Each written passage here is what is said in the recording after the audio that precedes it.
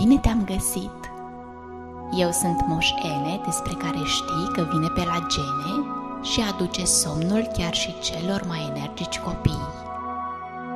Nu sunt mai mare decât degetul tău mijlociu, de la mâna dreaptă, iar căciula pe care o port, care are moțoc și se mai spune și scufiță, mă face invizibil, adică nu mă poți vedea.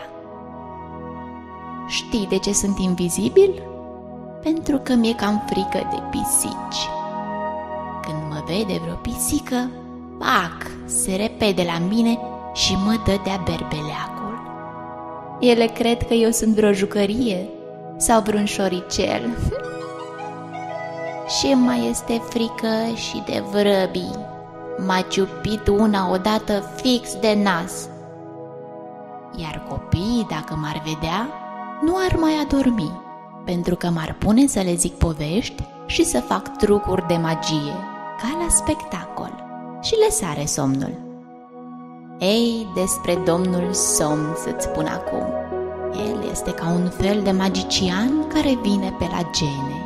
Îți face pleoapele ochilor să se închidă, mintea să viseze, iar corpul să se odihnească și să crească. E tare bine să dormi. Și dacă nu vine singurel, așa cum l-am învățat să vină, trebuie să îl ajut cu praf magic de somn. Praful magic de somn e ca un fel de nisip auriu pe care îl pun pe gene înainte de culcare. Uneori îl dau mamei sau tatălui tău să-l folosească. Dar știi ce se întâmplă atunci?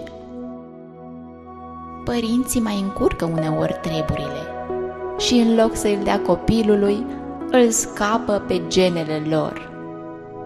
De asta uneori părinții adorm înaintea copiilor, pentru că fac încurcături. Ei, îi iertăm, or fi și ei obosiți, nu-i așa? Să îți povestesc ce s-a întâmplat într-o zi. Fusese o noapte în care am fost pe la toți copiii din lume ca să le dau praf magic de somn. Pentru că Domnul Somn nu a mai putut să vină.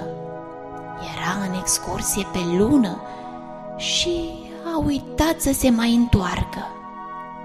Pentru că am alergat în toată lumea asta pe la toți copiii ca să-i adorm, eram obosit și am adormit abia dimineață. Nu a trecut mult timp și, ce să vezi, a venit ora prânzului când toți copiii dorm la amiază. Ghici unde era Domnul Somn, într-o nouă excursie pe lună. De bună seamă că tare i-a mai plăcut excursia asta. Și atunci mi-am luat sacul cu praf magic de somn și am pornit din nou pe la copii. Pentru că încă eram cam somnoros, m-am împiedicat de o jucărie care era pe jos. Am căzut fix cu nasul în praful magic de somn. Paf! Și cu ochii, cu toată fața. Ei, ce crezi că s-a întâmplat? Am adormit pe loc. Domnul Somn era în excursie, praful magic era pe jos, iar eu dormeam dus. Ce crezi că s-a întâmplat atunci cu copiii care nu puteau să adoarmă?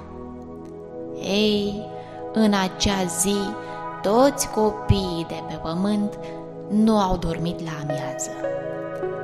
Oricât ar fi încercat părinții sau educatoarele să-i convingă să stea în pat, să asculte povești și să închidă ochii, nici unul nu a adormit. Când s-a înserat, Domnul Somn s-a gândit să se întoarcă din excursie. Și-a pus mâinile în cap atunci când a văzut că toți copiii erau obosiți, morocănoși și mofturoși din cauză că nu au adormit la amiază. Iar eu Ei bine, eu nu eram de găsit. Oare ce s-o fi întâmplat cu Mos Ene? S-a întrebat Domnul Somn. Și atunci a început să mă caute. El are un fel de telefon care arată pe o hartă mare unde sunt toți copiii care nu dorm și eu. Fiecare dormitor unde era un copil obosit era marcat cu o bulină roșie. Prima dată s-a dus și a adormit toți copiii. Dragii de ei erau așa de obosiți după o zi întreagă de joacă. Când aproape a terminat, m-a găsit și pe mine, dormind în brațe cu jucăria de care mă împiedicasem. Visam ceva tare frumos. Ce bucuros a fost când m-a găsit! A scos din sacul lui magic un praf ca de pietre prețioase și l-a suflat deasupra mea. Era praful magic de trezire. Am făcut ochii mari și aproape că am strigat de bucurie că ne-am regăsit. Dar Domnul Somn mi-a făcut semn cu degetul și mi-a spus: "Șșș, dorm copiii." Erau așa de drăgălași. Hai, Mos Ene, mai avem de adormit și adulții și gata pe seara asta. Putem să mergem și noi să ne odihnim. Ce bine îmi pare că ești bine. Am crezut că ți s-a întâmplat ceva, Mos Ene. Ei, mă bucur că ai revenit. Ne-ai lipsit tuturor, domnule Somn. Sper că ți-a plăcut excursia? Da, a fost mai mult decât o excursie. Am învățat împreună cu zâna măseluță, cu Moș Crăciun, iepurașul de Paște și Jack îngheț cum să păstrăm visele frumoase din somnul copiilor. Dar asta este deja o altă poveste. Acum, hai să dormim. Somn ușor.